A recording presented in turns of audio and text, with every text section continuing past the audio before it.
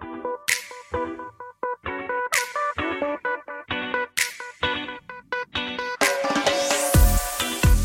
is the Hash Podcast. Stay informed with the latest on Bitcoin, ETH, the metaverse, Web3, and more with stories that matter to the crypto world. All on the Hash for your ears. You're listening to the CoinDesk Podcast Network. Hey everybody, welcome to the Hash. We're bringing that Tuesday energy, that Taco Tuesday energy to your CoinDesk TV viewing experience. Let's do this darn thing. I'm Zach Seward. We have Wendy O, Jen Sanasi, Will Foxley. We're here. We're the Hash. We're getting you up to speed on what's going on in the world of crypto news. All right, Wendy, you have the first story. Please take it away. I'm really hungry right now. I should have ate breakfast before this, but let's go ahead and get into this conundrum happening, okay? U.S. judge rejects Bankman-Fried's bail modification request. So there's a couple different things happening. Also, his lawyer says agreement has been reached on use of messaging apps plus other news. Prosecutors have asked that civil fraud cases brought by the SEC and the CFTC against SBF be postponed until after the criminal case against him has concluded. So again, we have the FTX International Chapter 11 bankruptcy, I believe, and somebody please fact check all these court cases because I can't keep up. And then we have the civil fraud cases, and then I think another case brought against him. I don't know. But anyways, legal team and prosecutors asked the court to modify SBF's bail conditions on using electronic communication, asked them to modify so he can make voice calls, FaceTime calls, Zoom, audio, video calls, and use iMessage plus WhatsApp. For WhatsApp, his cell phone must have monitoring software installed to record these messages. And just in, the judge rejected the joint request to modify his bail conditions to allow him to use these messaging apps. Jen, help me, please. There's too many cases going on with this. I can't keep up. I feel like I missed like at least 7 cases or counts, or I don't know.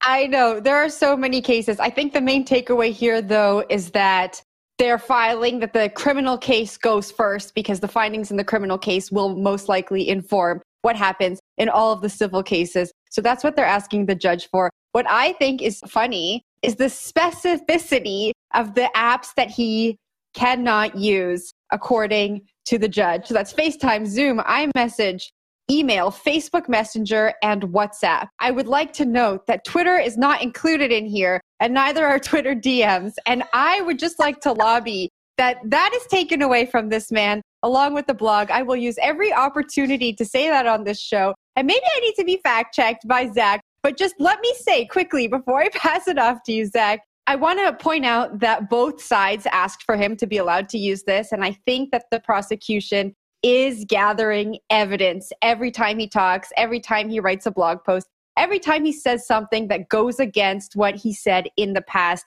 And so I think that's why this was a joint filing. And we'll only have to wait until Thursday until this is brought up. So the judge said that it's rejected until Thursday, so I'm sure we'll have more information then. Zach, what do you think? I thought this was America. Let this man speak. Why? Why do we need to limit the flow of information from this person? What's the issue? If he wants to be DMing with journalists, he should be DMing with journalists. If he wants to write a Substack, that's all good too. Reach out to Zach Seward for any type of insight, SBF, please. Ways, SBF, get at me, dog. No, anyway. No, it cuts both ways, right? I mean, he can get out there and try to influence the court of public opinion, but he can also just put out the rope to hang himself, you know? So it cuts both ways. Mm-hmm. He shouldn't be impeded. Let him do his thing. That's all I got to say. I don't see why we should be stipulating how season 2 of the SBF saga unfolds. And if we cut off the man's blogging permissions, it's just going to be worse. Anyway, that's all I got. Will? Remember when we had SBF on the Hash? I wonder what our reaction would be. It was to him around coming on this the time. show. It was specifically to the Super year. Bowl. It was specifically to the Super Bowl. It was right after the Super Bowl, the day after. You want me to DM him and see if he wants to come on? Yeah. I mean, Control says yes. Control says do it. Yeah. So I think this the is hash was not noted in the legal filings. So yeah, unless it's specifically prohibited, I think you're good. I think you're good to go. I'm for it. We got to bring him back on the show. I think our entire demeanor would change a little bit. We gave him some softballs last time. I think we joked with him about his haircut, and this time we might not be talking about that as much. But I think to Jen's point, it is interesting that some things are available here and some things are not. His Substack is often been a point of criticism since that happened in November. His interesting ways of doing accounting on Excel spreadsheets has been brought up. Again, I'm still waiting for some sort of podcast. He has till October for all this sort of stuff to unravel and like for the criminal case to move forward. We'll see on Thursday what they end up hearing. I feel like they're going to allow him to have a few different platforms. I mean, he's under house arrest. He only communicates on the internet. This is an internet person. We had that, I forget which publication printed this out, but we had that interview of someone going into the prison cell and talking with him about like his time down in the Bahamas in prison. And he was all about the internet then. Like he had to be on the internet and he was sort of freaking out that he didn't have access to the internet. So I feel like they're going to press really hard for him to be able to get some things here. Wendy, I'll boot it back up to you. You got a smile on, or maybe that's a smirk. I just went to the control chat and it's just funny. That's all. I'm done. I don't really have anything Wendy's else to laughing say. about things that have nothing to do with what's going on here. So I will take it over. All right, let's move on to the next story. WazirX and Binance are still fighting. So we're just carrying on with exchanges and murky water. WazirX says that Binance's allegations are false and misleading. They also said that they are willing to seek recourse to protect their legal rights should it become necessary. You'll remember that just last week, Binance gave the Indian exchange an ultimatum saying that they needed to retract their false statements or cease to use Binance wallets. I think on February 3rd, they said they were migrating all funds from Binance wallets to another safe, secure source. And now here we are. They're saying Binance is actually the ones with the misleading statements. Will, what do you got? I think this story is over. I don't think we need to pay attention to it anymore. This is like the final saga for us on the Hash paying attention to it, unless something crazy happens next week. And then, of course, we'll cover it. But like they moved the funds over. So what else can happen at this point? It's just a Twitter beef between two founders. And like that's probably the most innocuous, boring thing that we're going to find in the space to cover because that happens all the time. A lot of people have beef with Binance. A lot of people have beef between founders in the space. That's just what happens. The fact that they got the assets off the exchange and Binance can't really squeeze them anymore from that angle really does matter for Indian crypto holders and for users of WazirX. I think it also sort of changes the picture from being about there being like risk and contagion for WazirX users to maybe Binance just going after them, trying to squeeze them out of a market from a competition standpoint. So to me, this story is like, it's basically over. We can slap a label on it, say we did a good job covering it. That's my take on it. Wendy, up to you. I'm glad that they took their crypto off of Binance. The reason why is I feel like they can probably show users that the exchange is a little bit safer. Again, I'm not endorsing them. I'm not telling you to leave your cryptocurrency on any centralized exchange, any way, shape, or form.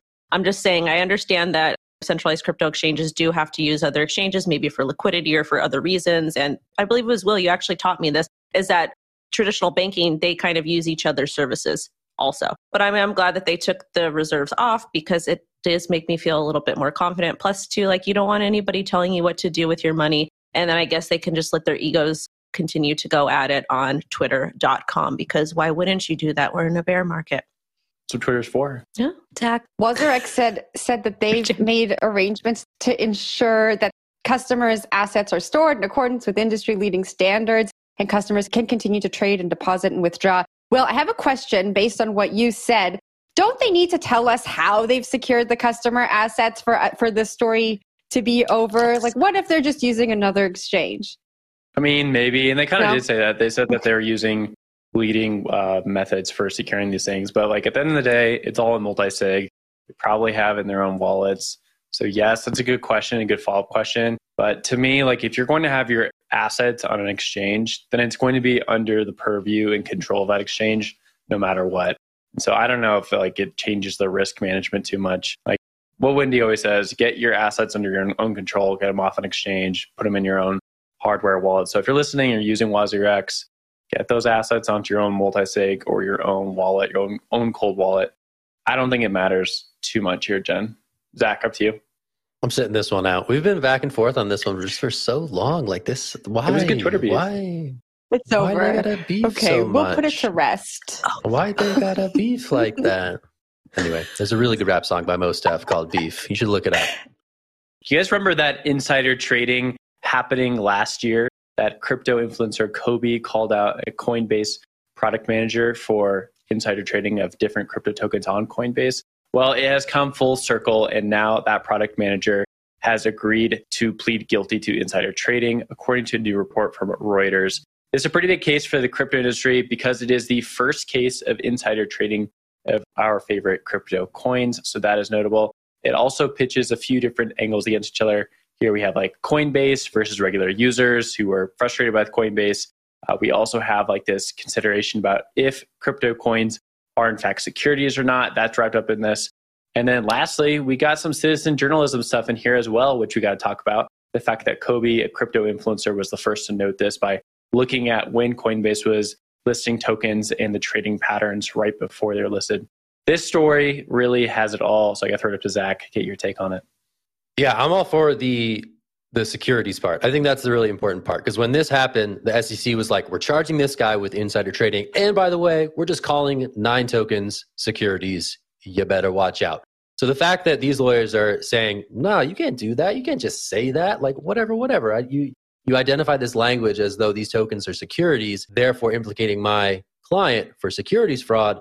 Nah, no way. So they're pushing back on that. And I think that's really probably the interesting development here. And I really want to know sort of what the subsequent proceedings around that will be. You know, those were 9 tokens that were hit by those claims that the SEC put forth and could potentially put them in league with like XRP. But this is sort of, again, just like a sidebar to a complaint. And I think a lot of people, sort of the lawyers of crypto Twitter and others, took great umbrage to this, right? That within this insider trading complaint, you're asserting that these 9 tokens are, you know, digital securities. That to me is the standout part of this. You know, whatever happens to this former Coinbase employee and his brother is certainly one thing. But I think for the industry as a whole, if there's any additional clarity around those 9 tokens that were flagged, and if any sort of case law can be established around what is and is not digital asset security, I think is going to be really important. So that to me is the thing that stands out. But I know you want to talk about Kobe some more. So I'm going to toss it your way, Will, to get that angle on the board. What do you got? Oh, definitely. I want to get Wendy's take on this as well as a trader. So the story I think goes back to April of 2021, if I'm not mistaken, and I very well could be. Crypto influencer Kobe is pretty well known in the space. He's been around from like the early days of crypto, and he's a big trader. He uses his Twitter account to talk about trading quite a bit. And he noticed that Coinbase, which typically lists on its blog post when it's going to announce a new token being listed on its exchange, these tokens had a very odd trading pattern right before they were listed on this blog post. And so he's looking at the volumes, he's looking at how they were like pumped and dumped, and he just tweeted about it and he called out Coinbase and said like, look at this, there's something going on here. Coinbase, to like kind of shout them out, they really went after this and were like, hey, this is not appropriate. They did an internal investigation. They found out about these 2 people, these 2 brothers who were actually, one was a product manager and one had no relationship with Coinbase at the time. And they were using this information because they were on the listing team to trade the tokens beforehand. They earned quite a bit of money. They tried to flee the country, I believe, to India at the time. They were stopped at the airport and then they were arrested. And now, a little bit later, we have some more closure. At first, it seemed like they were not going to plead guilty, basically around the securities thing that you just walked us through, Zach, the fact that maybe these aren't securities and you can't really allege that. But I mean, it's a pretty clear-cut case, right? Like this is a U.S. exchange. They were listing these tokens. They were trading them beforehand. They were using insider information. The question I really do have here is like, case and precedent for securities trading is pretty well known for insider information, but it's not so much for tokens. And like, is that all just going to be brought under the umbrella, this case specifically? I guess that's something that we're going to have to wait and see, but it does look like that at this moment. Wendy, up to you. This is a really big story, and I'm actually going to cover it in depth on my show because I've got a lot to say. First off, shout out to Kobe for figuring this out. Second off, isn't it pretty sad that we have just your average Joes in crypto, blockchain, Bitcoin, NFTs that are able to spot these things, and our public servants and people that are creating laws are not able to? So we're essentially kind of doing their job for them. So I'm a little bit perturbed by that. But again, the thing that bothers me the most about this story, well, yes, insider trading is 100% wrong. Don't do it. But we have people like Nancy Pelosi that do get away with it, and other politicians, which there's that. And then on top of it too, I just don't like the fact that the SEC just comes in after somebody else done their job that's not even a public servant of the United States, and then says, okay, well, we're just going to call these securities because that's what we want to do. So I feel like they literally took a dart and threw it and like, okay, these ones are going to be securities and this one isn't. And I feel like there should be some sort of recourse for these guys in court. And again, I'm not defending their behavior. I'm saying that it's 100% wrong. But at the same time, it's like you're punishing or you're picking. It's like running a stop sign when there's no stop sign there and getting a ticket for it. That's my only argument with it. Like, I wish that our public servants would have actually done their job instead of waiting for other people to do their job for them. It just seems like a big mockery. And shout out to Coinbase also for, going after and doing internal investigations to really get these guys, get them in trouble and to, keep fighting the good fight, I guess. Jan, I think I saw your hand. Yeah, I think this story for me highlights that like accountability and transparency that we tout so much in this industry, right? Kobe, a regular person on Twitter, was able to go and check and verify and look at what was happening with these assets and then alert the SEC to look into it more. I don't think that that's a bad or a sad thing. The SEC has failed us over and over again. And so when I think about them, I don't put too much of my faith in the SEC. I think what will be interesting about this case is that the lawyer went in to even go as far as describe that these 9 tokens that are in question here are actually utility tokens and are meant to be used on certain platforms to do different things. They're not meant to be held as an investment. And I look forward to seeing how that discussion kind of rolls out in court. And I hope that we do get some precedent. I hope that we do get some updated securities information and framework and regulation out of this. Will, I'll pass it off to you for last thoughts before we move on. Yeah, last time I got to fact check myself was actually April of 2022. So it was only 9 months ago, though that feels like a very, very long time ago. But we'll leave it there. Zach, to the next story. Talk about Hashgraph, HBAR, something like that. Time flies when you're having fun, folks. All right, we're going to talk about Hedera. HBAR be pumping. The native token of the Hedera network is up a little bit on news that Dell is joining its governing council. Now, you might remember Hedera as it's not exactly a blockchain technically. It's a hash graph. It has technology that makes it a bit more scalable, allegedly a bit more secure, and it's governed by a bunch of really big companies, including Google Cloud and now Dell, right? So an interesting model that Hedera has undertaken. They sort of look to get these big companies on board, running nodes, educating these companies and believers therein about how Hashgraph can be useful to them, right? So that's the story here. Dell's a big name, obviously, in home computing. They're becoming a member of this council, helping to dictate the future of this network. I remember last year around this time, Hedera rolled out EVM compatibility, which was a boon to getting some initial sort of applications on there that had found success on other networks. And now we see an additional sort of governing council member added to the roster, potentially advance Hedera even further into its tech development. So I'm going to toss this one straight to Jen for her thoughts on this Dell Hedera news. Yeah, I think this is really interesting. When you look at some of the other entities that are part of the governing council, you mentioned Google, there's IBM, LG, Boeing. Dell wants to help their customers with blockchain and Web3 related ventures. And when you look at their customers, that includes like state and local governments, financial institutions, large brands like McLaren. I think this makes a lot of sense. And the piece that I really like is they're focusing on making data processing faster. And they plan to make their case studies and the information they get from like experimenting with all of this open to the public so that others can learn. I think that makes complete sense. And when you look at Dell, established in 1984, one of like the OG tech companies, I think other companies like them will look to these case studies to see what they learned and maybe implement it. So I like the story. Wendy, what do you think? I actually did have a moonbag of HBAR, but I believe it was on Voyager. So I'm really excited. I think that this is a good thing. I'm excited about it. I actually used to have a Dell, so I like Dell. And I do like to see these companies continue to make partnerships with real world products. And it's not just an announcement of an announcement. Will?